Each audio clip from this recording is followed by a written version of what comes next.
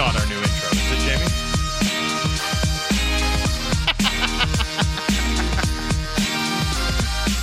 We going? We're going. Right, this is literally the first I've heard the new intro. I know. So I was waiting. Was there a voice? Was there anything happening? No, we are here. Great start. Great start to the new season already here on Canucks Is that the pan flute? Now you're into it. Now you're into it. It is, by the way, it is Canucks Talk. We are back. This is like... We are so back. This is so positive. This is like... Well, I was going to say, we needed some levity. This is the moment of positivity. There's no moment of positivity that we can do, Jamie, that trumps this. I like it. Oh, man, it's good to be back. And I got to say, it is very good to be back. It is kind of funny. We went away from the faux breaking news intro music. Honestly, on a breaking news day. I know, that's true. On a breaking news day. Okay, hold on. Before we get to that. It ended up sounding like the Wayne's World dream sequence, though. By the time we were done, I was indecipherable. Before we get to all that, Canucks Talk brought to you by Avenue Machinery and Douglas Lake Equipment. Be a champion on the worksite. Find them together online at dleamc.com. We are coming to you live from the Kintec studio. Kintec Footwear and Orthotics, Canada's favorite orthotics provider, supported by over 2,500 five-star Google reviews. Find your perfect fit at kintec.net. 650 is the Dunbar Lumber text line. Of course, I'm Jamie Dodd. My co-host, as always, Canucks Insider, Thomas Drance, who you can also read at The Athletic. I've been waiting 2 months, Drancer. What's up? What's up, buddy? Oh, my goodness. Well, other than the pan flutes... And that's what's up. And the Canucks naming the 15th captain in franchise history, Quinn Hughes. Surprise announcement this morning, came through at around 8:30. And it's a very understated announcement relative to the way that this franchise has done business over the past decade to 15 years, right? The last few captains that have been named in Vancouver Canucks history have been named amidst a flourish of pomp and circumstance, right? We're talking about Orland Kurtenbach, the club's original captain, handing off a jersey at center ice ahead of the home opener. The secret closely guarded right up until it's done. Embargoed interviews beforehand. I mean, really, there has been, you know, I suppose Luongo was the last Canucks captain who was named in relatively straightforward fashion, right? I mean, Luongo was announced as captain and he did a presser, and that was that. But Henrik Sedin was announced in a big ceremony that accompanied was it the 50th anniversary? 40th, I believe. 40th anniversary. Yes. And then Bo Horvat was announced as captain in a ceremony, so that was for the 50th.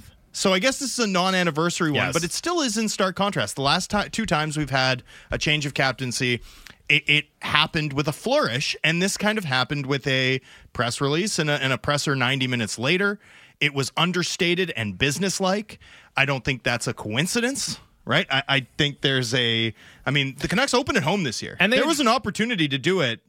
And they addressed it at the press conference, right? The fact, on a couple of occasions, Patrick Allvin said, and he had what I thought was I think there's some other reasons that are worth getting into as well, but what he said, which I think is very accurate and very fair, was we made a point of doing it well before training camp because we are trying to basically turn the page and start something new here. And we didn't want this question lingering over. We didn't want to, once we made the decision, why not get it out there? Instead of, as you said, going back to the Bo Horvat situation where it was kind of this open secret, but no one could talk about it until it actually officially happened a couple of games into the season. Why not just get rid of that? Right? We're not going to have this weird, well, we know it's Hughes, but it's not really Hughes dynamic at training camp, right? We all know what's going on. It's official. Get it out there. And I think it's part of, you use the word understated. Wouldn't it be great if we were using that word a lot to describe the Canucks this year? You know what I mean? So start on the right foot, how you want to be, which is understated and businesslike. Well, and I would say we've actually had a couple of months of understated activity from this organization, right? I mean, everything, it's almost like the Oliver Ekman-Larsson buyout, right? Which was, by the way, not at all understated. That's the largest ordinary course buyout in the history of the NHL's cap era. But since then, it's been a pretty understated flurry of moves from Canucks management. I mean, you go into the draft and rather than, even going into the draft and not chasing upside, and it's like you emerge with 4 defensemen. And it's like, okay, well, this organization did have a gap to address there, and they threw an awful lot of volume and draft capital, including a high-value top 10 pick, at the problem. Or was it 11th? 11th. Did they pick 11th? 11th. Okay. And then you go into free agency and it's like, Soucy, Ian Cole, and Teddy Bluger. No stars among them, right? Like, none of those names are going on a marquee ever. But they should make the club better at killing penalties and certainly bigger on the back end. And then Pius Suter in free agency, like later in August, right? And it's like an understated, good value signing for a relatively anonymous but potential like high leverage depth player. It's been sort of an understated run from an organization that, as you say, could use an awful lot more of that. And I do wonder if that plays in. Now, there's a lot of reasons why I think Quinn Hughes is the right fit for this role at this time. The timing, not just in terms of announced, here or training camp or the season openers, is interesting. And this is something Talkit talked about, we can talk about. But at this time, I think Quinn Hughes pretty clearly the right fit for the job. And understated, a very fair way to describe, I think, how Quinn Hughes communicates publicly. And that's fine. Yeah. Right? And that came across in a big way when he spoke to the media, like, very calm, collected. I thought he had some interesting things to say about his leadership style. But yeah, this is an understated captain right now for a team that is hoping to be a lot more understated this year. So the thing you do when you prep a player sometimes for a media availability like that, right, is bring it back to this. Like, you get a question you don't want to answer, bring it back to this, right? And it's called message discipline. At least by like the political spin meisters. Quinn Hughes, extraordinary message discipline, right? It was like, no matter what question was asked, an answer for it was to like answer it like yes or no, and then bring it back to, but it's just a real honor, and I want to thank the ownership and management, and I can't wait to lean on my teammates and the Twins, and he delivered that answer multiple times, and that's not criticism. That's my friends, my parents, that's smart. That's smart. That's how you should go about it. And I think the best, when you are in a situation like that, when you're like, okay, bring it back to this, it helps if the thing you're bringing it back to is sincere and heartfelt and makes sense, right? And the listening to Quinn Hughes talk, and as you say, touching on those themes over and over again, the word that jumped out to me, and I think it's a really positive one, but it's not one we all often associate with NHL captains, was humility. That's the word I got, right? Because he talked a lot about leaning on his support group, leaning on the coaches, leaning on the other leadership members of the team. And, the other thing he talked about was, look, I recognize that as much as I think I'm capable of doing the job right now, I'm going to learn as well. I'm going to grow into this role. I'll probably have a much different perspective on it next year than I do right now. And I think that's very admirable to just be upfront about, I'm going to grow. I'm going to do things differently in a couple of years than I would now. And again, I think that speaks to how well suited Quinn Hughes is to do the job in this market, that he has the maturity and the wherewithal to kind of recognize that and be upfront about it and still be comfortable with embracing everything that being a captain entails. Well, and this sort of comes back to the understated stuff, right? The response that Quinn Hughes was giving when he said that line, I'll have a better understanding of sort of what the job entails a year from now than I do today, was in response to sort of stick handling all the off-ice extracurricular controversies that often the captain in Vancouver is called on to address. And, that may cause some of our listeners to roll their eyes, but I just want to do a quick overview of some of the most memorable ones in the last 4 years that Bo Horvat navigated. Number one, Don Cherry's commentary on Hockey Night in Canada about immigrants. Number two, the pause during the pandemic. It was Bo Horvat up on the dais to discuss, the killing in Wisconsin that caused the NHL to suspend the bubble. Obviously, there was a variety of pandemic-related availabilities that Bo Horvat gave. Then Bo Horvat was talking about residential schooling and his education in terms of learning about the history in Canada of residential schools. Then there was the Pride Night controversies. I mean, that's over a 3-year span. Like, this comes up a lot more than you think for the captain of an NHL team in Vancouver. And it's not an easy thing to address honestly and with humility, right? In a way that also reflects the values of this community. Like, that is tough. And I only bring this up to talk about the pressure that comes with being a 23-year-old captain in a market like Vancouver, because you can't underrate it. There is a lot of pressure that's now being placed on Quinn Hughes, especially given the stakes of the season, which I'm sure we'll get into in later segments today. Bookmark that. And so to come back to the understated thing, right? You do it today. Quinn Hughes is now the captain of this team. He now sort of goes into a training camp environment where there's not going to be a lot of television cameras. CTV will be like, there'll be some outlets that come out here and there. But for the most part, it's not going to be an overwhelming amount of media the way it is going to be when the Canucks play their home opener or when they debut on the road in Edmonton on Hockey Night in Canada. I mean, that's a totally different level of attention. Now you've got a month and change to sort of get your captain's sea legs underneath you, to settle into the role, to focus on preparing for the season, and to take a leadership role and some accountability for the fact that, this team needs to start well. And that's kind of on you now specifically. That's a big ask, but doing it in that way, as opposed to like right before your very first game wearing the captain's C on that Wednesday that the Canucks open against the Edmonton Oilers, and then having to go out and be like McDavid's hard check with a C on your jersey, and then having to do the walk-off interview in the first intermission, and then having to do the walk-off interview for radio in the second intermission, and then afterwards having to face a scrum of media that's like, hey, that didn't go well. What are you going to do now as captain to fix it? Yeah. I mean, it's a way more favorable spot. And look, we talk about this a lot. Putting players in a spot to succeed is something that I don't think this organization has done well over the past 4 or 5 years, at least not consistently. Look no further than Vasily Podkolzin, right? Look no further than Niels Höglander. Honestly, look no further than Quinn Hughes and Elias Pettersson and the way they were occasionally thrown into the deep end. Luckily they could swim. They're remarkable players.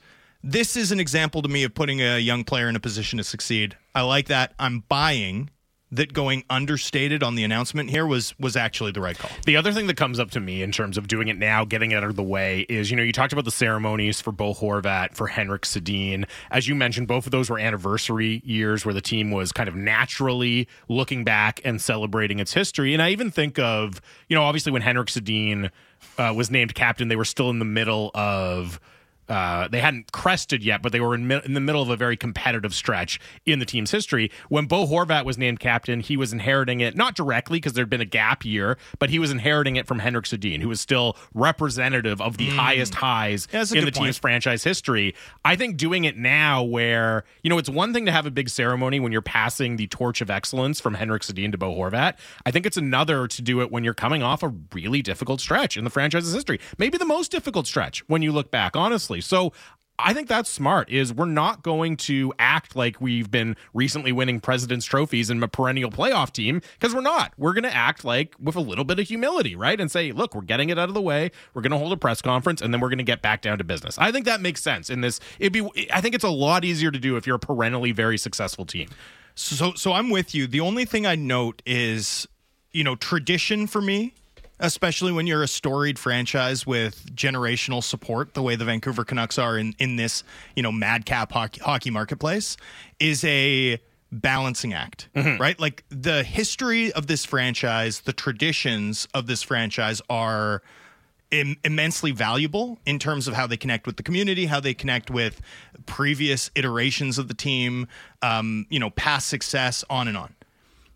But adhering too closely to tradition is a double-edged sword, to put it mildly. I mean, look no further than, how the Oilers spent 2 decades bungling player personnel moves because they had to employ everyone who played for them in the 80s, right? Look no further than every Montreal Canadiens opening ceremony that lasts 90 minutes before puck drop. Even when they're coming off like a bottom 5 finish and destined for another one. That's what I mean. It seems like it's like we know you're not the 77 Habs, guys. Like, why are you pretending you are? It's like, and now interim captain Jeff Petrie will light the torch. And it's like, guys, all right, come on. This didn't need to be 50 minutes. Yeah. Anyway, it's a balance, right?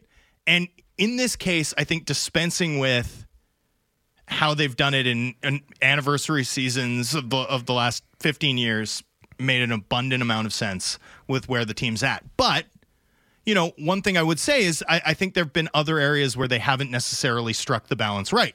And that sort of makes it a fair thing to bring up, in my view. Like just to bring up an example, it's been 8.5 months since we've heard from Jim Rutherford now, right? Mm-hmm. We didn't hear from him all offseason. Obviously, he said at Rick Tocchet's introductory press conference that he wouldn't talk anymore. But, I mean, the tradition of this marketplace, and this is the marketplace that, like, Pat Quinn and Brian Burke and Mike Gillis, and say what you want about him, but Jim Benning were regularly available defending their decisions, right? That would be an example for me of a place where, hey, the tradition of this hockey market, which is that the team is pretty accessible, or at least talks on at least the top guy talks, on some key tentpole moments. That's one where I think they've got the balance off and probably need to get closer to sort of how this organization is traditionally operated going forward. Armin in Surrey texts in, why are we assuming there won't be a ceremony on opening night? There'll be some sort of recognition, even if it's as simple as, he gets the hammer spot introduction, he right? will. Which he the will. captain always gets the hammer spot introduction.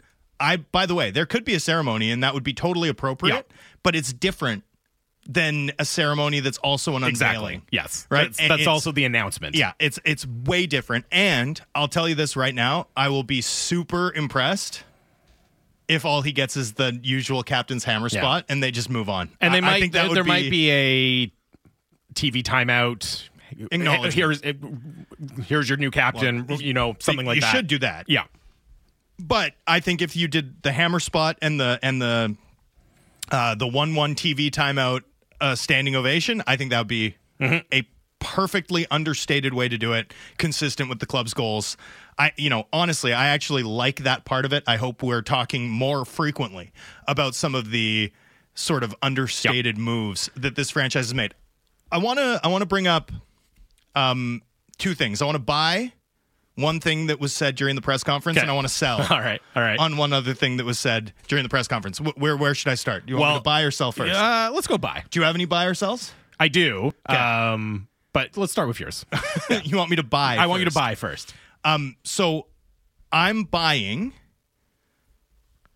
the Rick Tocchet commentary on Quinn Hughes mixes with everybody, right? All right. The idea, and look, this is, we've reached a point where multiple head coaches have sort of made allusions to the idea that, like, we play him with him because they hang out, right? Like, there have been direct allusions from multiple Canucks coaches dating back 2 years, which is 3 coaches, to the idea that, hey, this might be a little bit of a cliquey room, right? There are guys who hang out. There are guys who do not hang out. I want to play the guys who do hang out together, which, I don't think that's ideal. I don't think that's ideal in a 23-man environment where you want pieces to be as interchangeable as possible. So for Tocchet to come out and say he mixes with everybody, part of the reason that I wanted him to be captain was to sort of break down those barriers, right? Was to connect the group. I'm buying that, and I'm buying that as the perfect logic for making him captain. So he mixes with everyone. So basically what I took that to mean is he's on good terms with basically everyone in the room. There's no one in the room that he can't credibly talk to or deliver a thorny message to. Everyone in the room enjoys getting outlet passes from Quinn Hughes. They all want to stay on his good side. Yeah, I can see that. Shocker. Okay, so I wanted to bring this. I'll buy something here. I wanted to bring this text up anyways, and it ties into what I was going to say. Is it the one about how I found a way to include the word high leverage for be his suitor? No, but incredible. By the way, I think it's Puce. Puce. Yes. Okay. Now, this was a topic of discussion on the day that he signed on the Halford and Bruff show when I was doing it with Bruff, but that's what I'm rolling with. I'll text Batch. Well, I was going to say, we'll have to talk to Batch. This text comes in, was this too rushed? And I don't think the texter means the announcement before the season, but there was this idea of, well, okay, if they name a captain for this year, it's going to be Quinn Hughes, but will they name a captain or will they wait a year and see where things go? And Rick Tocchet was asked about that at the press conference, and I think his answer makes a lot of sense, which was basically, we're comfortable with the leadership group we have, and we just felt it was time, and the phrase he used was time to really get this leadership group going. And I know you and I, going back to last year and probably even earlier than that, have talked a lot about the internal push to empower this younger generation. And you can throw JT Miller in there as well, but especially PD and Hughes and Demko, based on what we heard today, as leaders. I don't think you can talk that talk about, hey, we're turning the team over to them. We want them to step up and be leaders. And then withhold the captaincy from the one who's most suited to be the captain at this moment, right? Because then you're sending a mixed message. You're saying, hey, it's your turn, guys. You're ready to do it, but we're not quite sure about making you the captain. So I almost think they had to do it at this point. If you're going to talk a big game about empowering these players, you got to give them the tools to do it. You got to give them the support to do that, and that means naming a captain, and that means Quinn Hughes. Fair. I like that one. I want to sell on one other point, though. All right. It was said frequently, JT Miller, Thatcher Demko, and Elias Pettersson were in attendance for the announcement, which was good optics, smart stuff. Mm-hmm. And it was a big deal was made about how, like, any of these four guys could have been captain, but we picked Quinn Hughes. And I am selling on that. Like, first of all, Thatcher Demko. Yes. We've been down this road. With, like, an extremely media-friendly first ballot Hall of Famer, and it didn't work then. Thatcher Demko could not be captain of this team. We could not have another goalie captain in this market. Come on. Would you say that Luongo was extremely media-friendly when he was named captain in Vancouver? No, right.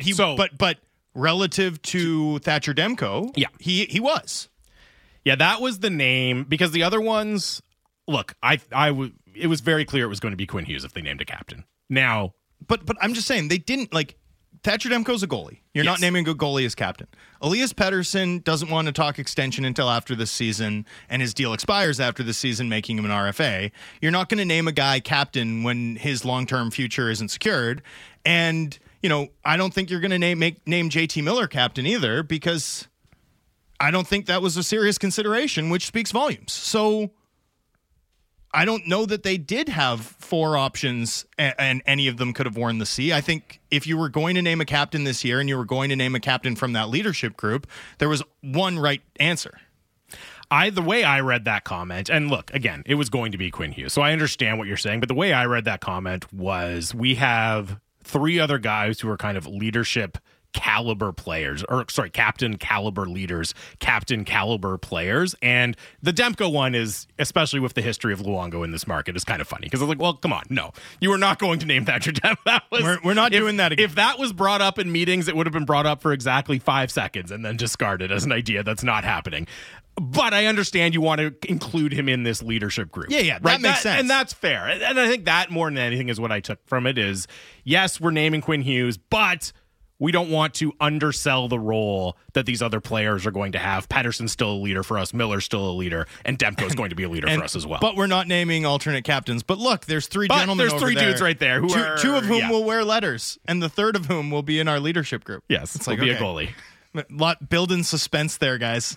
I'm not exactly Hitchcock up in here. The one thing I would sell from Quinn Hughes, and not because it was a bad answer or he should have said something differently, but asked directly about, hey, this market is hungry for a perennial playoff team, and just said, yeah, we're not worried about that. Just worried about the first game. Just worried about training camp and getting ready and focusing on game one. It's like, I love that. I think it's the right answer. I'm not sure it's true from a team perspective. It has to be true. It has to be true. You cannot be thinking about your yak when the ball's still coming to you. Like, you have to make the catch first. You have to build step by step. I agree with you. I'm sure there is extraneous pressure that the players are feeling, but I also think it is Quinn Hughes' job to make sure everyone's like, hey, look, step one is we have a good training camp and, work hard, but don't get hurt, right? And we have to, get some things really down and locked in and dial up our intensity level as preseason goes along. And then we have to give the Oilers our best shot twice right off the bat. So I think that's part of, I agree with you. I don't believe it fully. But I believe it's not a bad answer. I believe that Quinn Hughes believes that that's part of what he has to do. That's where they're trying to get to. Yeah, that I believe. It is Canucks Talk here on Sportsnet 650. Quinn Hughes, the new captain of the Canucks. We will talk to our colleague, Sportsnet's Triple Threat, Ian McIntyre, coming up after the break. Keep it right here on Sportsnet 650.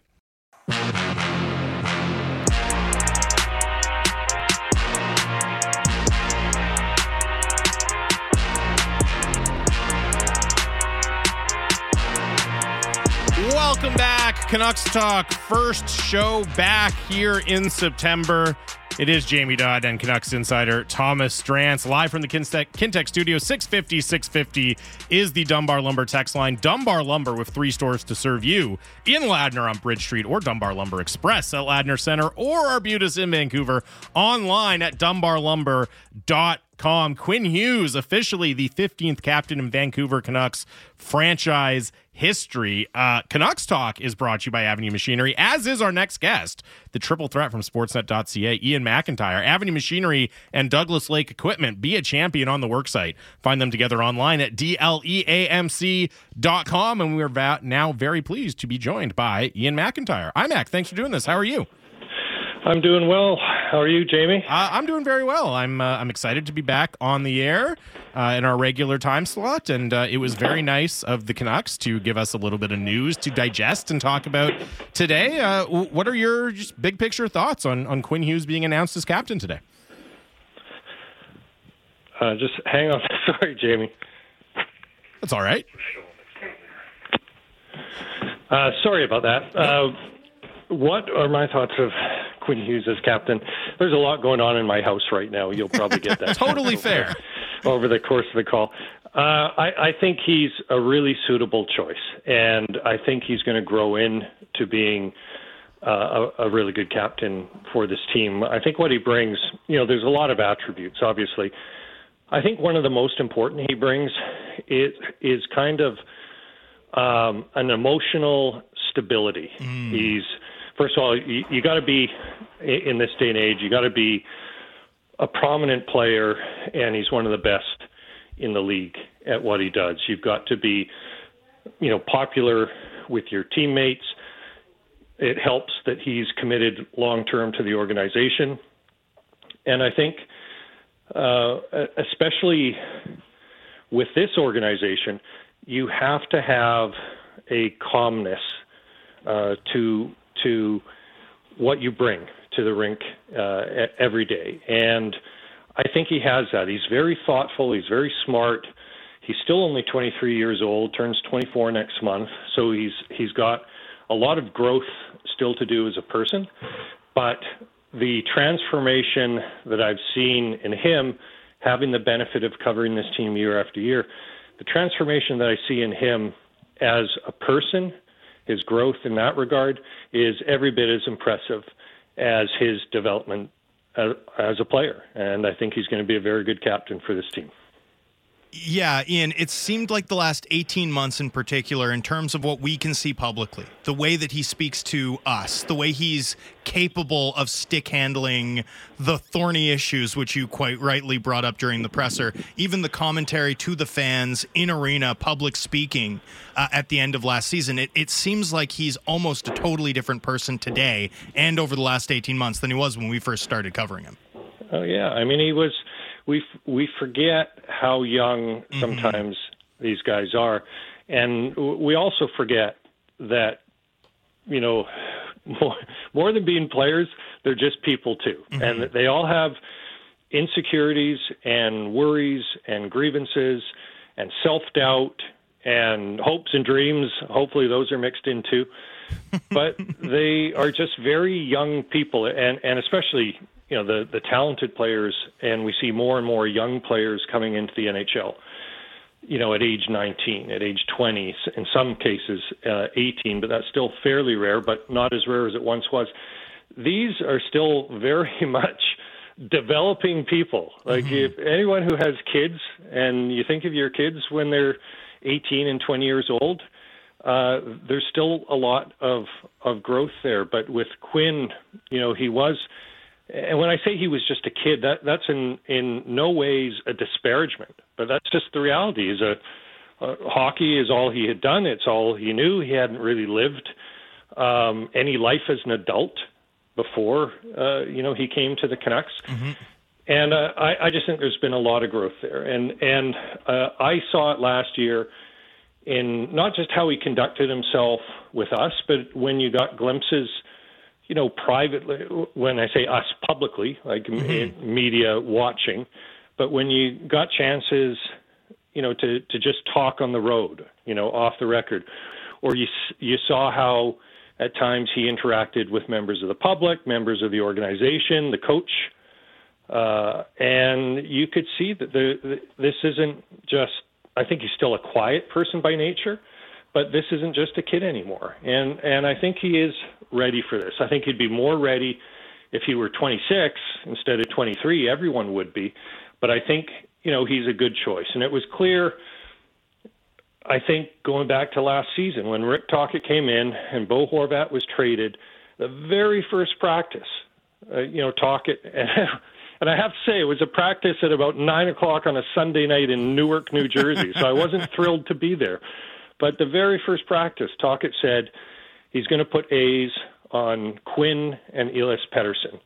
And he wanted to make sure there was no void in leadership, but he also wanted to move things forward and make it clear to those guys, as well as everyone else, that this is the new leadership of this team. These guys are going to take it in whatever direction the Canucks go, that these guys are going to be leading it.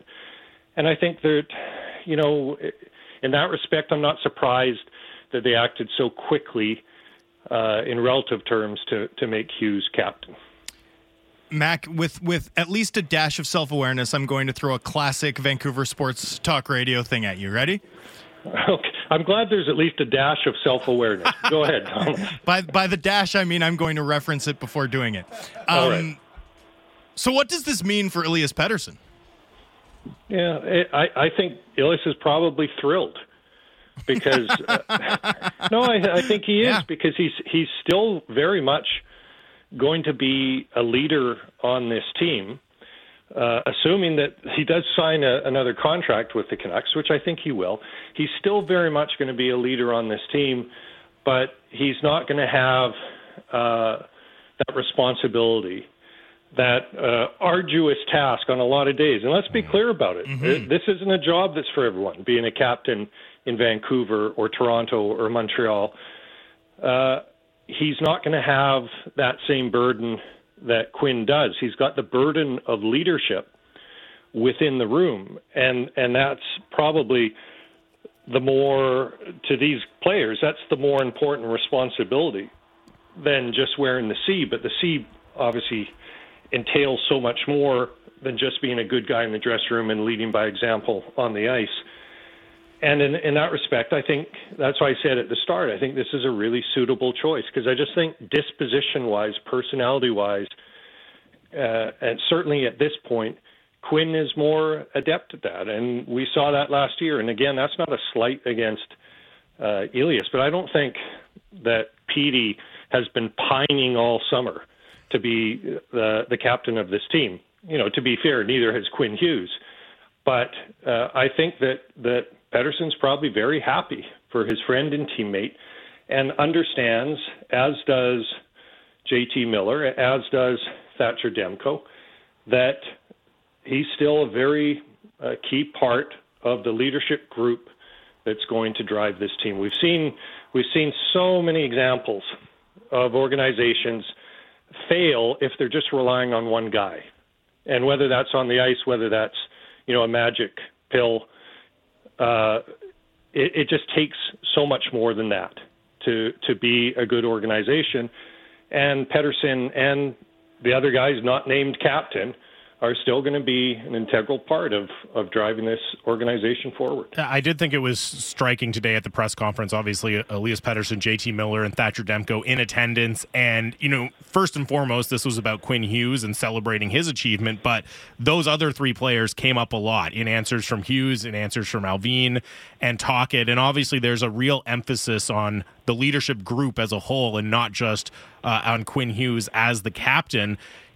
It's been interesting as the team kind of transitioned from Chris Tanev and Jacob Markstrom and Alex Edler being here, and then over the last few seasons, so many things have gone wrong. And, it's hard to say how much of that is about leadership or what's going on in the room or anything like that, but it does seem like there's a challenge for this new leadership group to start building the sort of culture that the team has talked about a lot. Is that kind of, we focus so much on making the playoffs and things like that, but is that really the challenge for this team and this leadership group, is to finally kind of put the previous years behind them and start building that culture? Well, I think it's the challenge for the entire organization, like literally from the top down through the organization, is to, as Rick Tocchet said, change the narrative. Like, everybody's tired of losing. It's easy to say that. So what are you doing to change the narrative? The players carry the greatest ability to impact that narrative. So maybe they carry the heaviest burden as well. But yes, I think it's been the challenge for this group, not only starting now, but it is kind of a good launch point. With Tocchet's first camp as coach eminent, and finally there's some unity in the organization especially between the management office and the coaching office. But I think the challenge for this group was laid out as far back as 2 years ago, maybe 3 years ago, after the Edmonton bubble, by the previous GM, that it's not just about your individual achievement. It's about what the team does. And certainly that point was made and has been emphasized time and time again by Patrick Allvin since he became GM. That the guys in Pittsburgh, they measure themselves on Stanley Cups. They don't measure themselves how many goals they got. What was Sidney Crosby's best season? I couldn't tell you off the top of my head, but I know he's won a bunch of Stanley Cups and won a lot of other things as well. But the point is, it's you have to get beyond individual achievement. And the last regime was pleading for that. This regime is pleading for that. And now we're going to see if they can actually do it. I mean, Tocchet, a couple of weeks ago when I talked to him, he said he really believes this group, this leadership group, has that in them. But now they have to go and prove it. Ian, do you have any skepticism based on what we've seen over the past few years and how this group has performed together? Do you have any skepticism about this core group's ability to, and whether or not it's like to sublimate individual goals for the benefit of the team, or whether it's simply that their individual skill sets, remarkable as they might be, don't form together in a way that translates to winning? Like, are you confident that this group can get it done? Am I confident? Well, I believe they can, but I wouldn't bet my house, because I've just, we've all seen the chaos. You knew where I was taking this, huh? Yeah, I mean, we've all seen the chaos. We've seen basically false expectations. There was reason to be hopeful each of the last two seasons. A lot of reasons to be hopeful each of the last two seasons, and look how they turned out. Mm. The 56 game pandemic season, that was just a write-off, and it was so bad on so many levels. But this team was supposed to bounce back after that, and it didn't. And then Travis Green was fired, Bruce Boudreau came in, the team had a surge, and okay, now things are supposed to be turned around. Well, we're kind of talking about the same thing now with Rick Tocchet, and yet we still haven't seen it. And I have to say, having covered this team for many years, I don't fully understand the underachievement, other than the amount of chaos that has occurred, the dysfunction within the organization that had existed before Bruce was fired as coach. That was tiring on everybody. Like, players, by the time Rick Tocchet replaced Bruce Boudreau last year, players were just exhausted mentally from having lived through all this drama. It didn't help that they were chasing in the standings from the opening road trip of the season either. But they were just exhausted from everything that had gone on. But the challenge now, okay, they've had the summer now to rest, recover, get better, think about their goals, talk about their goals. It's time. Like, it really is go time for this group. And I would say if there isn't improvement this season, then this regime has to look at the group and not just the fringes of the group. They have to ask that same question that you just asked me, Thomas. Are these guys are great players? Are they the right players? Do they fit? Do they work together? That's what this season is going to answer. You know, you talked about the kind of the chaos and the noise of past seasons, and when Drance and I were talking about the decision to announce Hughes as the captain today as opposed to at a ceremony at the home opener or something like that, as we've seen done in past instances, you know, the word we used was understated, and I would even say Quinn Hughes in many ways an understated captain, as much as I think he's very well suited for the role. Do you think that's a conscious decision on the team's part, right? That they are looking at it and saying, you know what, we could use to be a little more understated on certain occasions, given how overstated, let's say, so many things have been in past seasons? Yeah, I think it certainly diminishes the drama or the pomp and circumstance, as Thomas put it in the press conference today. But I think it's, I don't know that the motive, to me, the motive isn't really that far-reaching. It's not the big picture motive. To me, it's more about a new coach, and again, remember that it took them all of one practice to put A's on Hughes and Pettersson after Horvat was traded. To me, this is more about a coach who's eager to get his leadership group identified and clarified, but also, as an organization, everybody understands how vital it is to come out and not have the kind of starts to the season they've had the last 2 years. I think taking away whatever sidetrack or distraction this story might have been, taking away whatever influence or it may have had on Quinn, knowing that he's going to be captain, but not being able to say anything and dealing with the questions about it all through the preseason. I think that however big or little, it certainly doesn't hurt their chances to start better doing it this way. And I also think that Tocchet really does understand that the starts from the last 2 years followed pretty awful training camps and preseasons. And there were reasons for that: player absences, contract issues, injury issues, the dysfunction between Boudreau and management. There were lots of reasons for it. But they can't have a training camp and preseason like that. So whatever many distractions or side stories, issues they can deal with ahead of time, so that on day one in Victoria, players have a clear, straight runway to the start of the regular season and understand what's expected of them.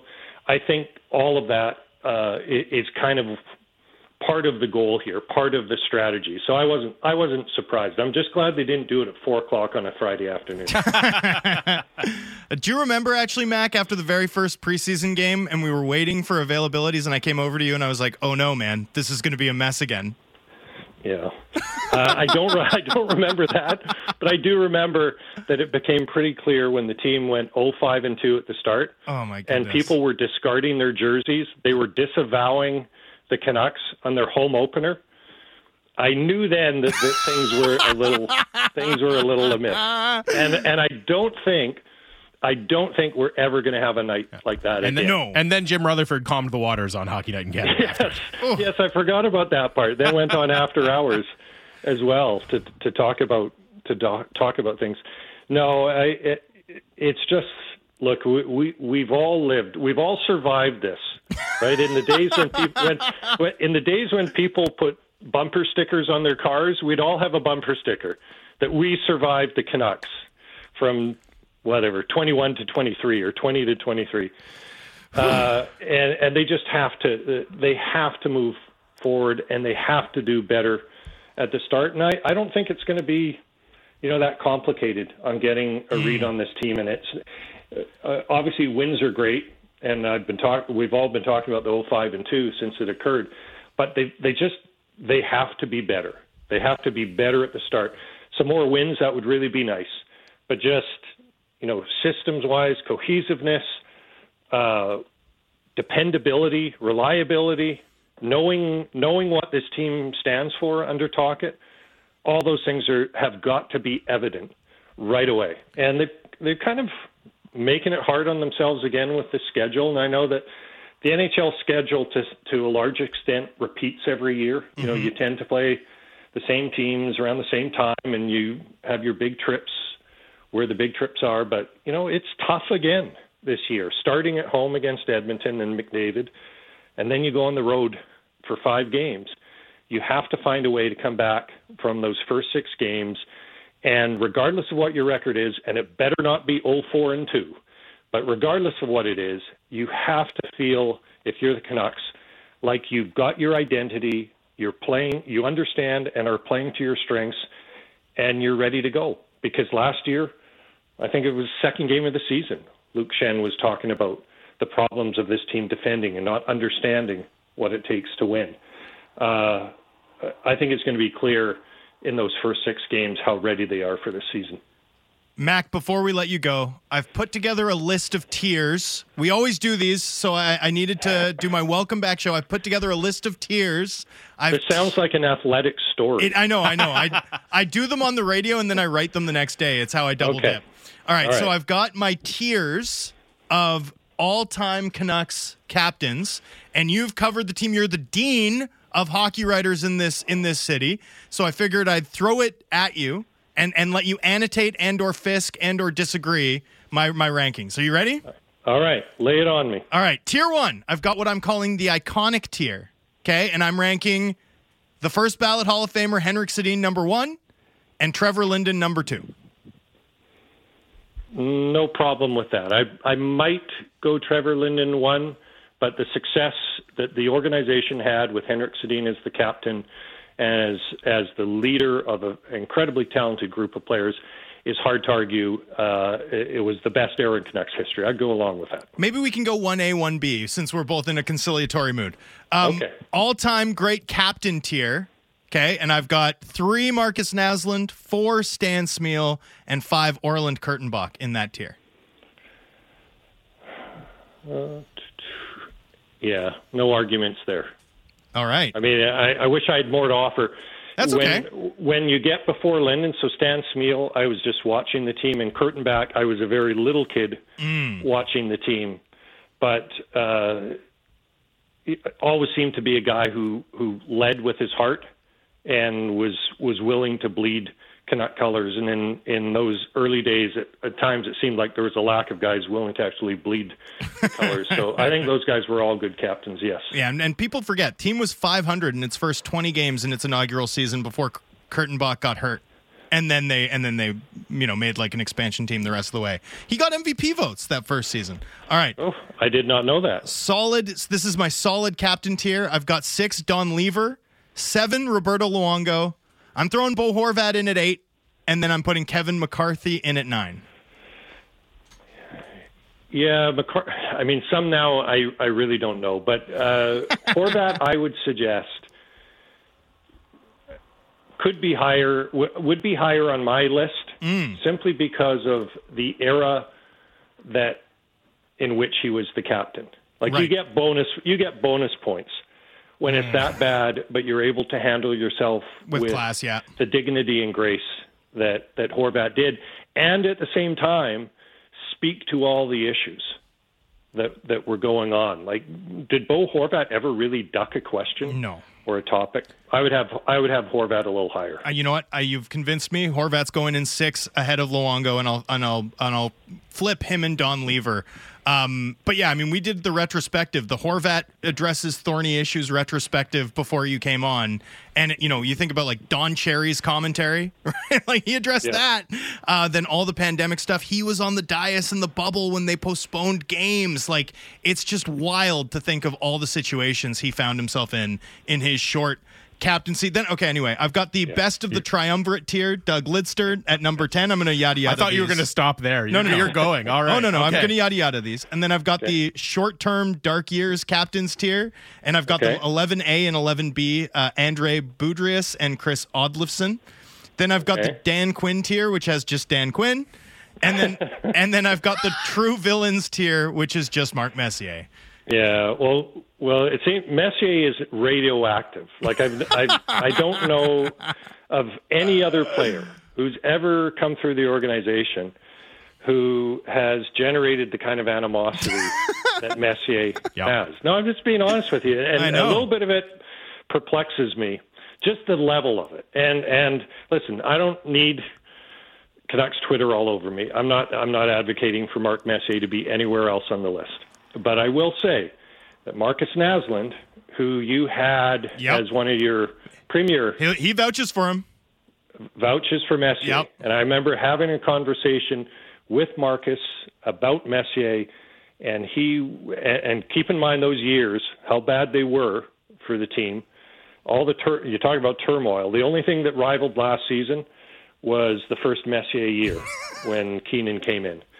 But Marcus Naslund says he learned an awful lot from Mark Messier. So, and I really like Marcus, and I thought he was a really good captain. So that's all I'm saying about that. But I don't really, as I said before, some of the early ones, I really don't know. I seem to recall that the tri-captaincy was probably because Pat Quinn didn't want to name Trevor Linden full-time captain at such a young age. And so they had sort of a respected veteran plus another guy they were trying to get to play better as alternate captains. Lister was a respected veteran, by the way. Yeah, no, we understand. So I think it's a good list. It would get a lot of talking points. Yeah. Well, a lot of feedback. Let's make sure to clip, by the way, Ian McIntyre defends Mark Messier. We'll make sure that goes out on socials. Hey, thanks for joining us, my friend. Appreciate it. This is great, IMAC. Really appreciate it. Thanks for playing ball with us. Yeah, nice to be on with you guys. Happy to do it again sometime. Absolutely. We love that. That is Ian McIntyre, the triple threat. And as you said, the Dean, there is no one better to go to for the historical perspective on all things Canucks and the Canucks captaincy in this case in particular. I thought I'd upset him more, though, when I put Henrik above Trevor Linden. I'm going to throw that at Don Taylor. I'll upset Don Taylor with it at some point when we do the crossover. This is a peek behind the curtain of Drance's process. Like, who can I annoy with this take? Just keep having guests on until I find somebody that I really tick off with this take. By the way, that insider, Ian McIntyre, was brought to you by Avenue Machinery and Douglas Lake Equipment. Be a champion on the worksite. Find them together online at dleamc.com. Final hour of the show coming up. We will be back. It is Canucks Talk, Sportsnet 650. Big opinions and good bets. It's the People's Show with Bick Nazar. Be sure to subscribe on Apple, Spotify, or wherever you get your podcasts.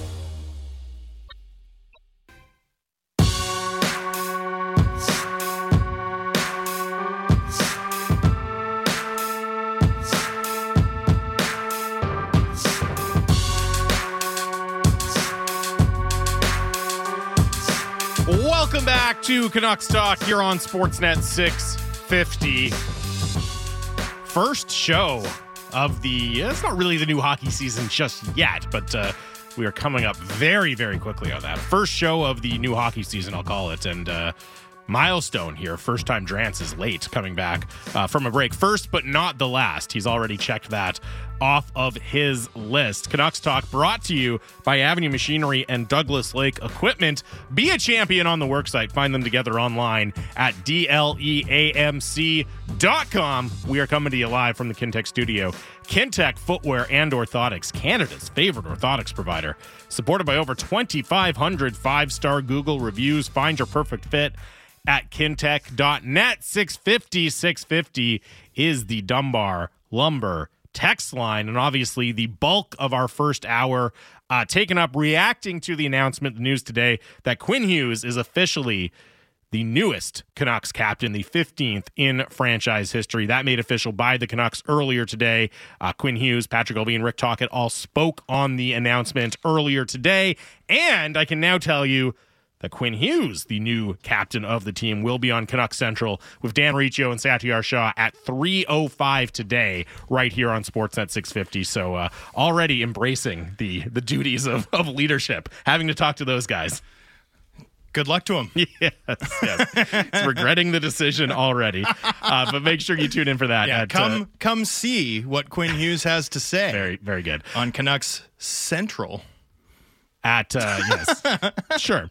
At 3:05 again here on Sportsnet 650 with Dan Riccio and Satyar Shah, who are also making their return to Canucks Central. So It's a big day. It is a big day here at the station. Now, a much bigger day at the station than for the Canucks. No, obviously a much bigger day for the Canucks. Yes. Can we do something very classic us? Sure. Because, we haven't been together in a while. I mean, it's true. We hung out on Friday, but we haven't been together in a while. We haven't done a show together in a while. Yeah. And I figured, one thing that really annoyed me a couple of years ago, that still sticks in my craw, was when the Canucks got off to that brutal start in 2021-22, and everyone cast it like this. It was this massive surprise, and I kept pointing out they've been underdogs on the money line. In a lot of 70% of their games.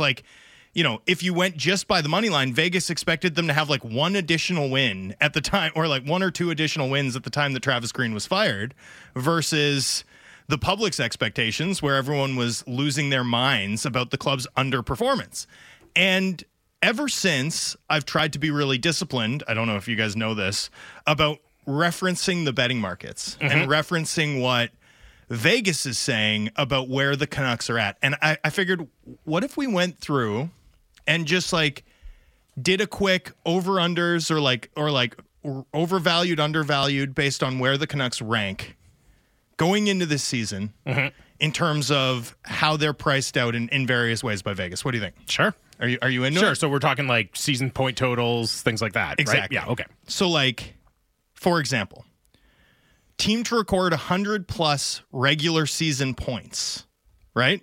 Okay, so the Vancouver Canucks are priced out at +450.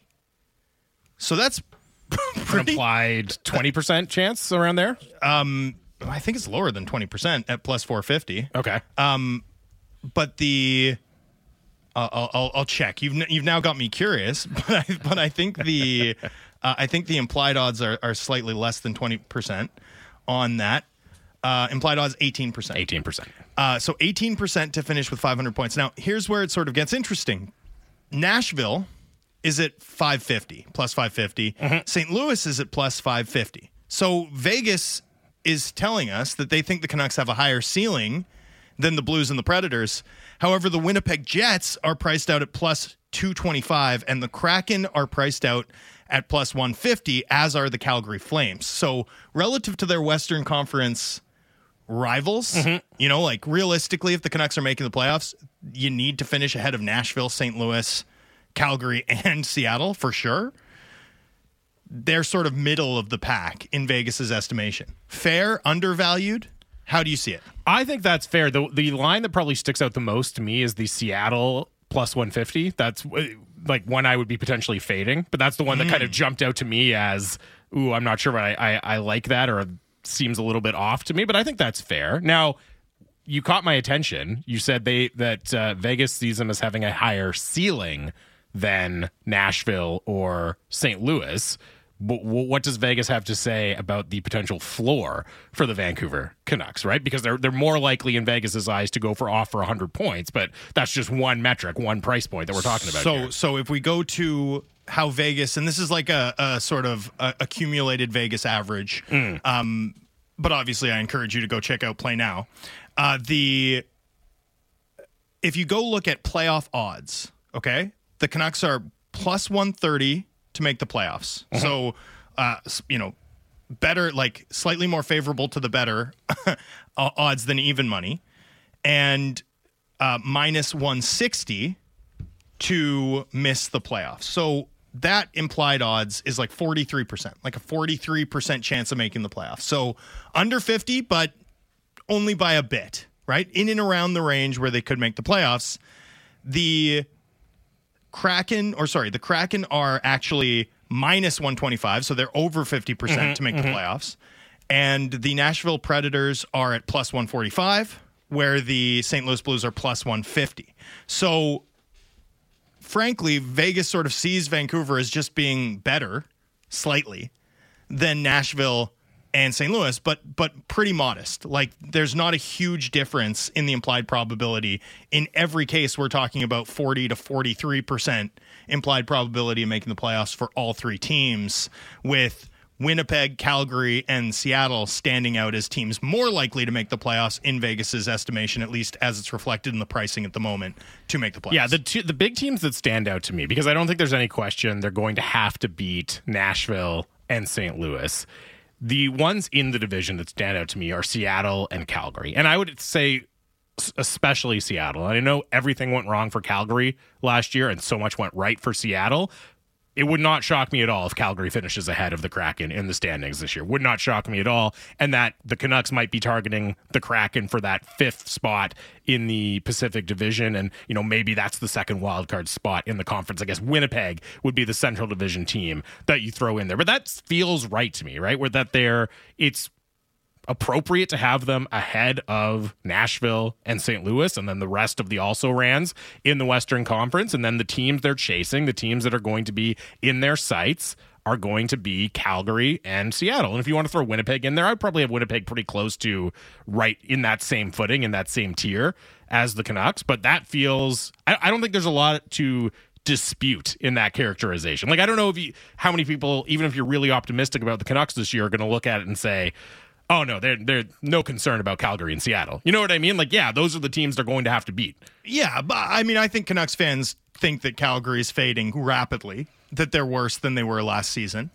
And I think there should be some softness. Like, if you're going to knock out a team, it's got to be Seattle. That's the team that I would target. Yeah, 100%. I mean, it has to be. Yeah. So, well, and I'll get back. Let's bookmark that because I want to get back to the Kraken when we talk about something else. But okay. 88.5 is their points over under. Mm-hmm. Okay. And for reference, Nashville's at 87.5, St. Louis 87.5, Kraken 94.5, Calgary comes in at 94.5 as well, and the Winnipeg Jets come in at 91.5. In fact, by points over unders within the Pacific Division, the Canucks are priced out to be sixth. And it's plus 100 on the over, which suggests there's already been more action on the under side of the bet. So that's where the fade really becomes pretty clear. I mean, you will get better odds, more favorable odds, no vig, betting the Canucks to finish over 88.5 than finish under 88.5. I think that's a notable one, in that it tells us, especially because the Canucks are something of a public team, like with a relatively engaged fan base, people like to have Canucks action because they like the team. That to me is where the fade is most pronounced.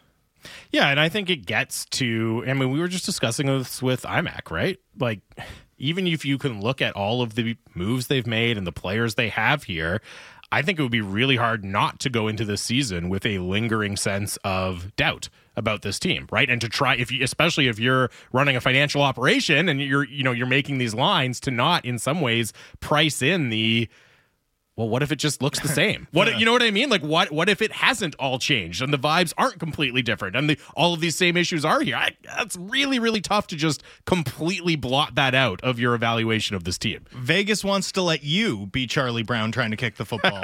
They will not be Charlie Brown trying to kick the football, as per usual. Now, I brought this up and I wanted to end on points over unders because I want to discuss one of my favorite topics. I really want to hit all my favorites while we're here today on our debut program. Yes. So I want to talk a little bit about the idea of where a team is and what a team is being distinct from the outcome that they hit that season. I really thought you were going to say bell curves when you said, okay, I really want to talk about which is a subject that I like to express with bell curves. You got there. So, and you brought up Seattle, and I think Seattle is a really interesting one, right? Because they had this one season from hell, right? They come out, and a lot of the models think, hey, this team should be pretty good. This team should be decent. Can't get a goal. Can't save a goal. Can't get their players together because of the pandemic. Not a ton of fun in around that team, right? I mean, a pretty serious coaching staff. And it goes terribly. They're like in the high 60s. They're out of the playoffs by American Thanksgiving. Sound familiar, right? I mean, it was just a nightmare season, inaugural year for the Seattle Kraken. And the next year they come in and everything goes their way. It's a snow day, right? I mean, they win 10 in a row in November. It culminates with like Matty Beniers scoring this iconic goal to win in overtime at home against Ovechkin, right? They have this highlight clip, 10 wins in a row to package. And it's, Beniers skates by Ovechkin. I mean, you could not script it better for the expansion team. And then they make the playoffs and then they knock off the defending Stanley Cup champions. And you go look at how they did it, and it's like, oh, they led the league in shooting percentage at 5-on-5. Mm-hmm. And Jared McCann was a 40-goal scorer. And, this defensive group played way above their heads. I mean, way better on the ice than they looked on paper. And you sort of wonder, what if the truth of the Kraken is that they were a fine team that was desperately unlucky in year one, and a fine team that was wildly fortunate in year two, and that, in fact, their true talent level, like, what if they're a team where the fat part of the bell curve just hasn't been hit? Yeah. They've been either on the far left or the far right in their first two seasons. And, in fact, their true talent level, even if they're priced out at 94.5, is far closer to, like, 90 points. Yeah. That's why the numbers on them cresting 100 points again stood out to me, because right. I think what you're describing is probably pretty correct. They have a lot more room to come back to earth this year than they do to improve and take steps forward. Right, especially with the moves that they've made. I mean, Kraken fans will push back against the idea that like Daniel Sprong and Geeky and Carson Soucy were like huge parts of what that team did well. But when you replace them with Kyler Yamamoto, you're smaller up front. Mm-hmm. When you replace Soucy with Brian Dumoulin on the back end, like, that's a pretty significant downgrade. Like, you really do need, if you're the Kraken, guys like Cole Lind, Ty Cartier, Riker Evans, like the guys who powered the Coachella Firebirds to the final, to sort of hit and play meaningful roles for your team. And counting on the development of young guys is always something that makes me a little suspect, right? It's something I look at and say, hey, if that works, that would be great for you. Yeah. But now with the Canucks, one thing I sort of want to bring this back to is I like betting the over on 88.5. Not because I'm certain that they'll hit it, not because it's like free money or anything like that, but because I think the Canucks' true talent level is way closer to 90 points. Mm-hmm. And by the way, we've been doing this show how many years now?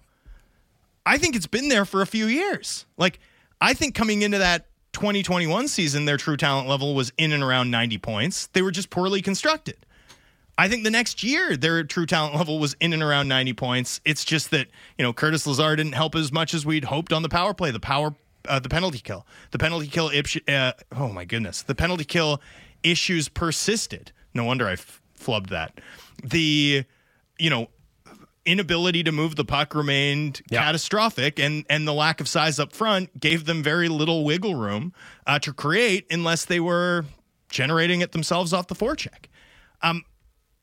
I know that people are excited about the additions that the Canucks made, but by the time you subtract Ekman Larsson and Ethan Bear, right, and Bo Horvat from this roster and plug in Hronek, Beauvillier, Suter, Soucy, Cole, Bluger, like, I don't know that you've significantly moved your bell curve to the right. You know what I mean? Like, I still think this is probably a 90, 91 point true talent team with about as much chance of cresting, hitting the far right side. It all comes together. The vibes are good. Yep. And you're a 98 to 102 point team, as they are to be an 83 to 85 point team that struggles again.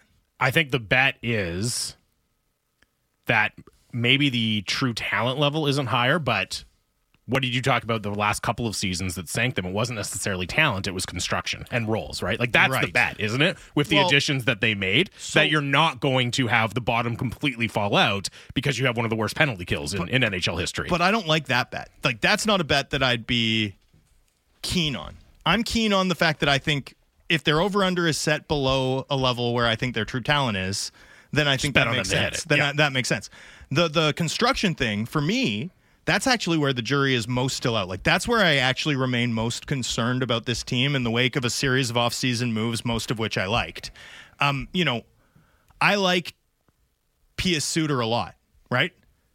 But when he signed, and I was like, wow, that's a good signing for the Canucks, I think it was Tanbeer, someone with bad takes, was like, whoa, this guy also liked Jason Dickinson.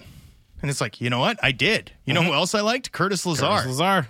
And you know who I'm pretty confident are going to be good players for their respective teams next year? Jason Dickinson and Curtis Lazar. If Jason Dickinson gets sold at the deadline and ends up killing key penalties late in the season for some, late into the playoffs for some team, I'm going to be 0% surprised. But the Canucks have been, I can't get excited about Teddy Blueger because the Canucks have plugged in these guys year after year without any of them hitting, which to me begins to suggest that it might be something of an infrastructure problem, right? I loved the Johansson pickup for Colorado, but it's an awful lot different for Johansson to go into Colorado where you've got Taves and Bowen Byram and Cale Makar and Gerard pushing the pace and you can arrive late with a ton of space because your defenders have opened up all the space for you, than if he'd been traded for Vancouver, a team that struggles to break out the puck and also arguably got slower on the back end this offseason with their moves, right?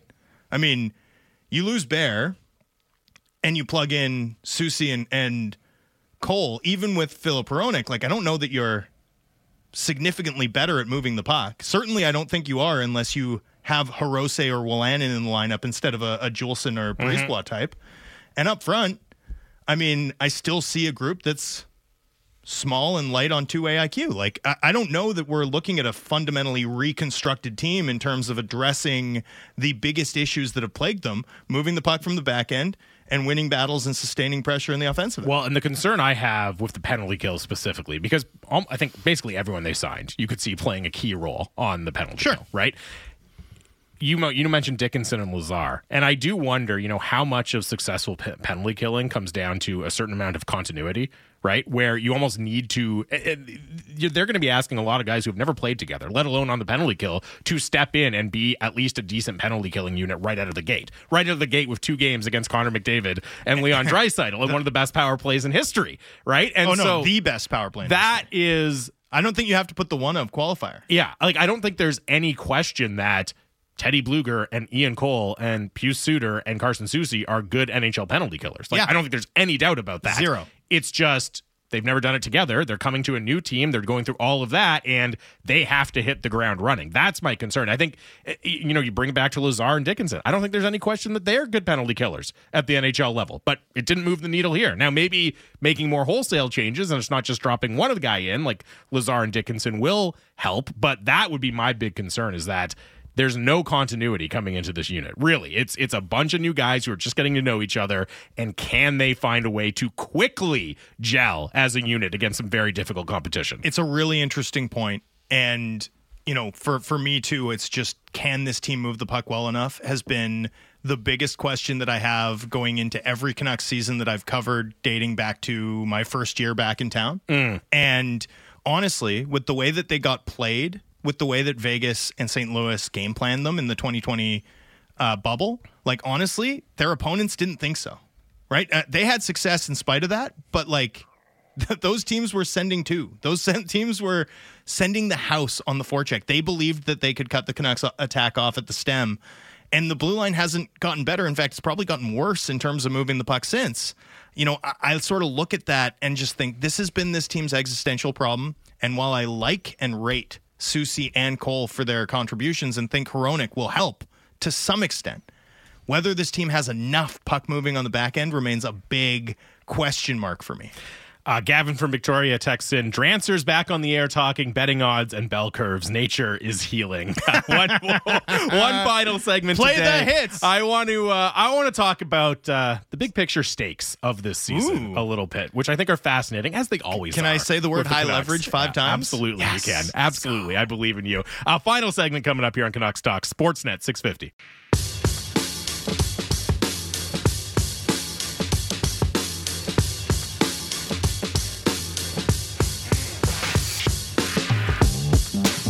Welcome back back. It is Canucks Talk Sportsnet 650. Jamie Dodd, Thomas Drance here, live from the Kintex studio. 650 is the Dunbar Lumber text line. Dunbar Lumber, with 3 stores to serve you in Ladner on Bridge Street, or Dunbar Lumber Express at Ladner Center, or Arbutus in Vancouver, online at dunbarlumber.com. Live from the Jazz Bar. Yeah, we're riffing. I do think, now I will say, do you like jazz? I do like jazz, actually. Oh, really? I wouldn't call myself like an aficionado or something but, ridiculous. I'll put on jazz from every now and then, for sure. Formless noodling. Okay. Can't stand You're jazz. one to speak. Oh, your problem is they don't have enough restraint? They're a little too self-indulgent? That's your big issue? Anyways, point taken. I enjoyed our new intro music. I think we have to find some original rejoiner music for our show now, because these are not it's coming. It's okay, coming. okay. I'm just saying, not that there's anything wrong with those ones, but I know they are used on other shows on the station. There's a refresh coming. We got to have the distinct sound, is what I'm saying. I know you. I trust you, Dom. I know you're on top of it.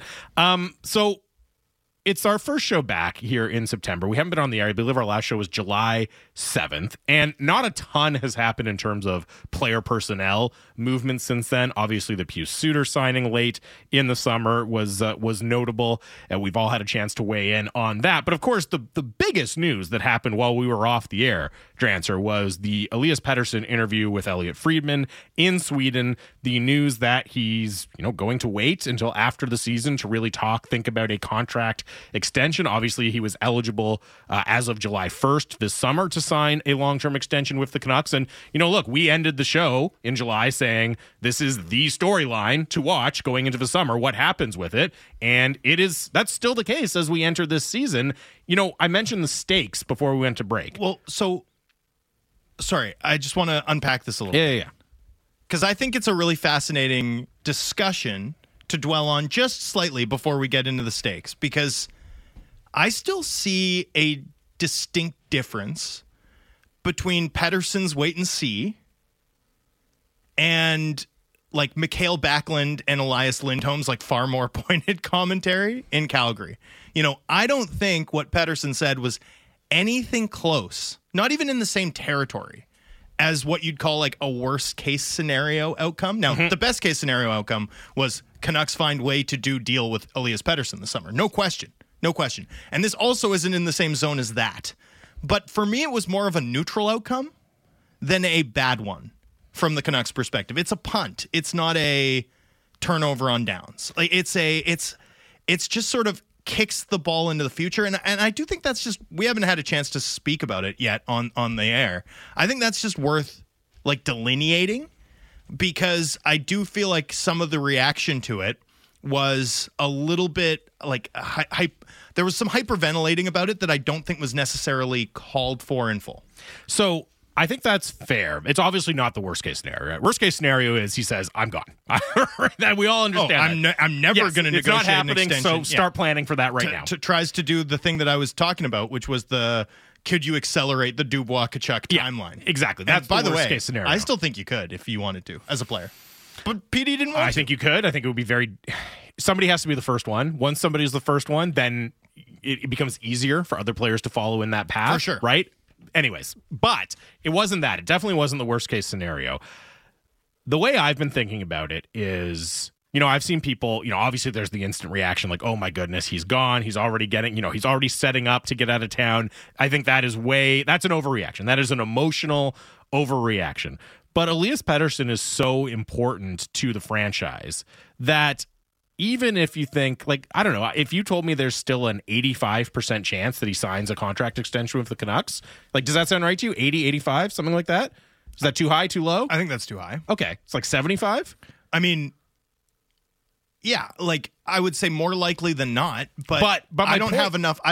Like, I'd need to have real grounds for confidence. But my point is to go to 75. My point is, even if you thought it was 75, which is very high, that's still a 25% chance of losing your franchise center, right? So, like, even if you think, oh, it only lowers the odds a little bit, that's still a huge deal. Like, it's a huge deal. For it to get to a 25% chance of it going wrong is a massive, massive deal. Even a 20% chance or a 15% chance, right? So it can be not close to the worst case scenario and still better than even chance that he stays in Vancouver and still be worth a serious amount of consternation because he is that important to the franchise. What do I like to say about bridge contracts, Jamie? Mm-hmm. They have to lead somewhere. Yeah. That's the point of a bridge. But I will say, I mean, I think I'm actually a little more pessimistic on this than you because you're right. He didn't, he wasn't buying a ticket out of town with his commentary. He's just saying, hey, I'm going to wait. I'm going to wait, see how the season goes. But he was leaving the door open for sure. And I thought it was really striking. A couple of weeks ago, Rick Tocchet gave an interview with who we just spoke to not that long ago, Ian McIntyre at Sportsnet.ca, and IMAC asked him about the comments from Elias Pettersson, and Rick Tocchet he didn't dispute the idea at all that they were playing at least in part to convince Elias Pettersson to stay, like not even a little bit. And in fact, what he said was, "Yeah, we have to prove it to him every day. We have to be a really well-run organization, and if we do that, then he'll stay." But that's accepting the logic of the stakes of this season being, will Elias Pettersson stay or not? I thought that was very, very striking. It was very, very striking. I also think you get into really dangerous territory. I was saying this down the stretch last season when the Canucks would make moves that I was critical of, and people would, respond with like, "Well, Pettersson, you need to sign them so Pettersson stays." And it's like, well, a lot of good that did, since he declined to sign an extension this summer. By the way, everyone who made those arguments in our inbox, feel free to send in your apologies whenever. But you really, I think, get into dangerous territory if you are viewing the priorities of your organization through the lens of how one person, one player in particular, will react to them. Like, you have to be doing the right things. The right thing done for the wrong reason is still more often than not the wrong thing. And I do think that you get into really dangerous territory given the complexity of managing a team in a league, a hard-capped league like this. I really think if you take your eye off the ball and are focusing on, not a little thing, because a franchise center is absolutely worth rolling the red carpet out to keep. But I do think if you get off the collective goal of how to win, you can get into trouble really fast. I think there's a fine line between recognizing the importance of your franchise players and treating them differently where it's appropriate to, and bending over backwards and getting distracted. And I will say, Tocchet's answer, which is, we have to be a well-run organization. Like, that's job one. That's obviously should be your goal, independent of convincing. You know what I mean? Like, that do that anyway. Exactly, right? You should be trying to do that anyways. And obviously they would be trying to do that anyways. So it's, I don't have a problem with that. It's not as if he's saying, we're going to go out here and do things differently than we would otherwise. But it's recognizing that, it does have extra stakes this year because of Pettersson. So do you see the stakes of the season through the lens of Pettersson exclusively? Not exclusively, but the way I've been thinking about it is, normally, let's say Pettersson had a contract, right? Or even the last couple of years, how we've been talking about it. We tend to view, when we have this kind of big picture before the season conversation, it's often from the perspective of management, right? Like, what will management see from this team? Will they decide to change course? What will they do in reaction to how the team... What management sees is in the back seat now. Or it's from a level above that, which is what will ownership think, right? What will ownership think about how management performs? Which also is in the back seat now. Those things aren't, it's not that they're out of the picture, but they're superseded by Pettersson. They are. Like, the ball is in his court in a big way. The most important question is not what Patrick Allvin or Jim Rutherford. It's not what the owner thinks. The most important question for this year is, what does Elias Pettersson think?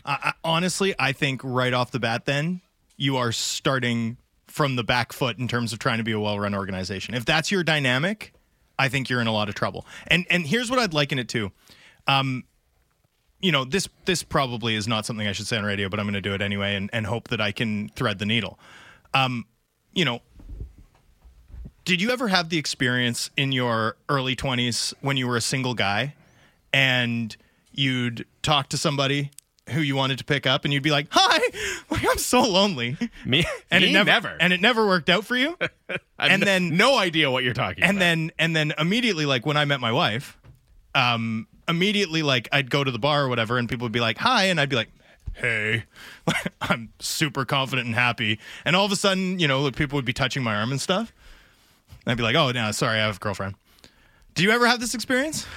What you're saying is desperation. Do you really feel the need to translate for me? Desperation is not an attractive quality. Desperation never Confidence, works. quiet confidence. Quiet confidence is the most appealing thing you can have. Like, if you are genuinely out there being like, Petey, please stay. We need a franchise center.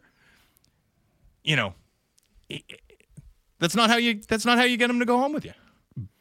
I agree with that. At the same time, the position they're in... Did I pull that off, by the way? Absolutely. Okay, sweet. No problem. The position Just they're need to in, know. the position they're in, it's kind of inescapable at this point, right? Like, you're in this position, and so how do you conduct yourself? And I think that's Rick Tocchet talked about it. I think he hit the nail on the head, is take care of your business. Yeah. Right? Take care of your business, and that's all you can do. Let the chips fall where they will, but really that's what you have to do. I will say this. I don't think Rick Tocchet's ever been like, hi, to anybody in his life, right? No, I think he's been just fine.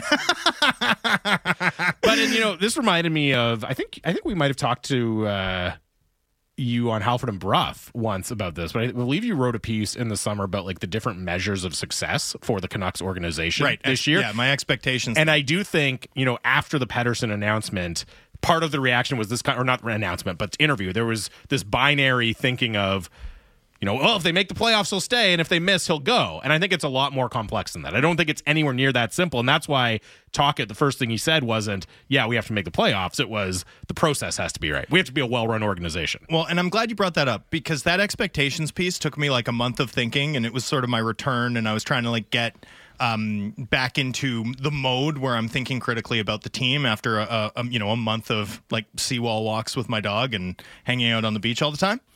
And to bring it back to the bell curves conversation from the last segment, right?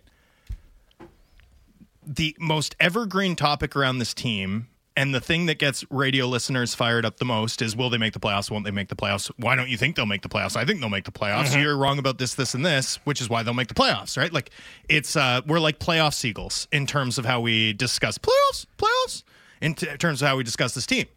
But for me, and what I was trying to accomplish with this piece, and how I think this fits in with the Pettersson conversation too, is my deep skepticism about this team going into this season is actually not based on whether or not they can make the playoffs or not. Like, I think Vegas pricing them out at 43% to make the playoffs is about fair. I think their true talent level is somewhere in the low 90s, right? Like, this is a team that I expect to be at least close to a playoff spot.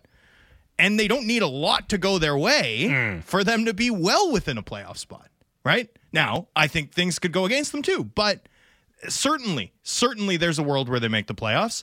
I'll sort of make a call closer to the season once I see how training camp unfolds, but to me, that's that conversation that so dominates how we discuss this team as a binary. Like, making the playoffs this year, to me, is not success, right?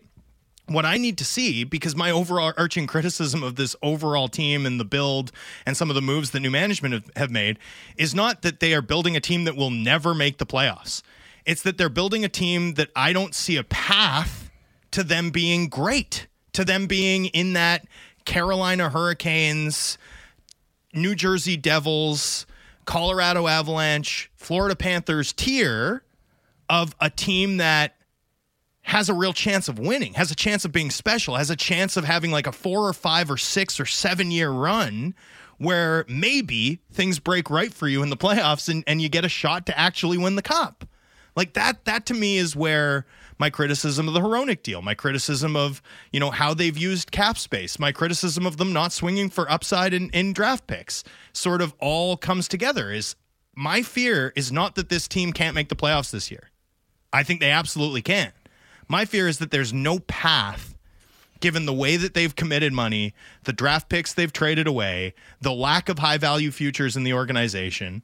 I don't know that there's a path here to get this team from good to great, right? And frankly, getting to good would be a nice start, right? But not a good enough one on its own. And fundamentally, I suspect that someone as hockey smart as Elias Pettersson, and I've very rarely watched a player who's more hockey smart than Elias Pettersson. Like, Elias Pettersson knows where everyone is on the ice at all times. He follows the puck faster than everyone else. Like, he's not the fastest skater, but he often looks like the fastest skater because he knows where it's going. Like, he's got that, I don't want to compare him to Wayne Gretzky, but like the go where the puck is going to be. The anticipation. It's uncanny. He's next level. Like, watch in game this season when a puck gets like deflected up in the air, he's almost always the first guy to it. There's like 5 or 6 guys in the league who have that quality. He does. He's as hockey smart as they get. If this team doesn't dramatically improve their form, but Thatcher Demko stands on his head for 6 months and they make the playoffs and then get walloped in 5, like, you think that's a deal breaker? I was just going to say, to bring it back to Pettersson, right? It's not binary. I can easily imagine a scenario where they make the playoffs and he is not impressed with how the season unfolds, and that factors into his plans. And I can easily imagine a scenario where they miss the playoffs, but enough other things go right, and he is impressed by it being a well-run organization, and he likes playing with Rick Tocchet, and he likes having Quinn Hughes as captain, and all these other things go right, that he says, you know what, we came up just short, but I want to be here. I want to be part of making sure we don't come up next short. Like, there's a lot of room. It's not as simple as, make the playoffs, he stays, miss the playoffs, he goes. There's a lot of room on the other side of both of those equations where the process will be more important than the result, I think. Well, and I think that's where the well-run organization thing comes in, right? Like, you can't... You have to have this environment where, for example, they're going to have probably 3 new top 4 defensemen, right? Mm-hmm. And that needs to work in that when Pettersson and Hughes are sitting on the bench, getting their breathers after a shift, the Canucks aren't constantly getting scored on the way they have over the past 3-4 years, right? Mm-hmm. Like, those guys need to work in terms of doing what Kuzmenko and Dakota Joshua and Neil Zaman did last season, which, their contributions were good. Like, all of them had good seasons, don't get me wrong. But their real importance was as like proof of concept of this organization's ability to identify depth players. Like, you need to have another run of success in that. Akito Hirose may end up being part of that equation. Mm-hmm. You need to have, Villander and Lekaramaki and Ratu, like, come along, right? You need to be talking about the Canucks prospect pool a year from now, and at least one of those 3 guys has popped to the point where it's like, okay, that, meaningfully alters what this club can expect in terms of cost control support in the years ahead. The bets that this club has placed need to play out in a way where if I go on the radio and say, hey, I don't see a path to this team being great, that's not compelling, right? Or that's for me, this team doesn't have a path to being great is a far more compelling argument at the moment than this team just needs a couple things to go right and they'll, be on their way. A linear progression into greatness. Like, I just don't see that path at all. I think you need to be able to see that path. And for me, that's way more important than point totals or playoff outcome or anything else. There needs to be something real, something tangible to cling to that's hopeful coming out of this season, and that's the result of the work that Rutherford and Alvin did, which comes back to the other thing, stakes of this season-wise, which is, they've made a big bet on this leadership group, right? This leadership group, which has listed along for the last 3 seasons in a row, this group that hasn't been able to win together, that's gone through 3 coaches now, right? That's only intermittently been able to play well, and when they have played well, it's been when the pressure's off, and even within those sort of stretches, like when the pressure's mounted for a game, and it's like, oh, they could, they've fallen flat. At some point, like, if you've made short-term moves to boost the chances of this group, like, and it doesn't work, that's on you. Like, I think there are real questions. There are real stakes of this season, too, for the Rutherford-Alvin experiment. Like, this needs to look like it's worked over the next 5-6 months. Their approach, like, in the macro sense, not individual moves, right? There were, like, last season, lots of micro moves worked, right? Kuzmenko was a hit, on and on. And this season, you may see the same. Like, Hronek could play really well. Susi could play really well, on and on. Doesn't matter. Like, the macro part of it, the big picture part of it, which is how do you make this team really competitive? How do you make this team a contender? That's been a failure to this point. And that's what needs to change, I think, next season. Not just in terms of how we talk about the team, not just in terms of delivering a contending team to Vancouver, but in terms, too, of how they're regarded in the league by the smartest hockey people you'll ever meet, which is the star players. And those stakes for management, I think, would exist regardless of Elias Pettersson's contract situation, right? Even if he had signed a big long-term deal this summer, I think that would still be a reality, right? You're still doubling down on this core, but the uncertainty surrounding Pettersson amps up the pressure on the entire organization, right? Top to bottom. And in particular, in management, given how they have, as you say, doubled down and really bet on this leadership group and this core of the team. Ted in Montreal texts in any other career, nobody would bat an eye at someone saying they need more information before they make a long-term career decision. It's a little silly that people take what he said and turn it into, EP40 desperately wants out. Seems like a crazy jump to me. And yeah, I think a lot of that reaction was just the, again, fans being fans, right? I don't say that in a pejorative sense. It's an emotional thing to be a fan. You're going to have emotional in the moment reactions sometime. I mean, like, we've talked about it a lot today. Like, we talked about it with IMAC when we were going through the Vegas odds, you and me discussing it. And then throw Elias Pettersson in here too, as guys who want to see it in reality before they really believe it, right? Guys who, a lot of people watching this team have been burned by getting their hopes up by this for this team in recent years. And I actually think it's extremely relatable for Elias Pettersson to say, you know what? I'm going to hold off before I make this commitment. I really want to see if it's actually going to work before, I pledge the rest of my prime years. Like, I don't begrudge him for that at all. I think that's a completely reasonable decision for him to make in his circumstances. I like to leap before I look, but I understand taking a different approach. Hey, by the way, we have a question in the inbox. When will 10 minutes of positivity come back? Honestly, all summer, people were asking me this. The people want to know. They want positivity, but I don't think we can do it every day. Well, here's what I would say. My genuine hope, and I'll explain this, is that it doesn't come back because the season is going so well, right? Like, we added it into the show because it was just another tough season to cover. It was brutal. Right? And it was like, we need to stake out a special moment where we're going to lighten the mood. We're going to have some fun. We're going to focus on the positive side. Doing it every day, though, was way too much for me. For you, yes. Because there was so much. By the end, I was just like, the weekend. Baguettes. There was so much going negative.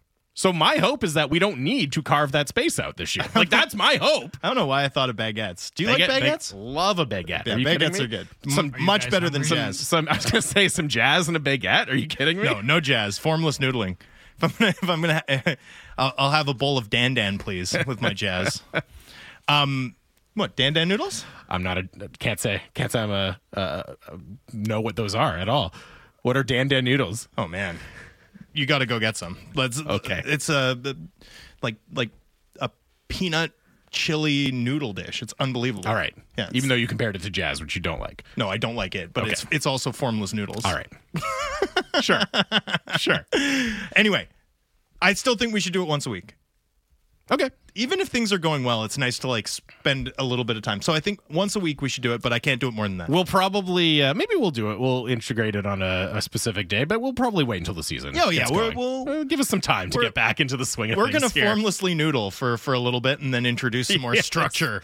That is absolutely our brand. By the way, thank you to everyone for tuning in. It's really exciting to be back. We got lots of fun stuff coming up. I mean, yeah, we're so grateful, by the way, to have a chance to do this show for a third year. You guys are the best. We absolutely love our listeners. We love your feedback. Great commentary today. Keep it coming. I'll be up in Penticton later this week, so hockey is really coming back now. I was going to say the list of dates comes fast and furious. Penticton on Friday, training camp later next week, first preseason game less than 2 weeks away now. I'll be in Seattle by the 27th covering another playoff game, and then I'll be on the road. So we will leave you with some formless noodling. Formless noodling. Make sure you tune in. Quinn Hughes on Canucks Central with Sat and Dan, 3:05 today. Thanks for listening. We're back tomorrow. It is Sportsnet 650.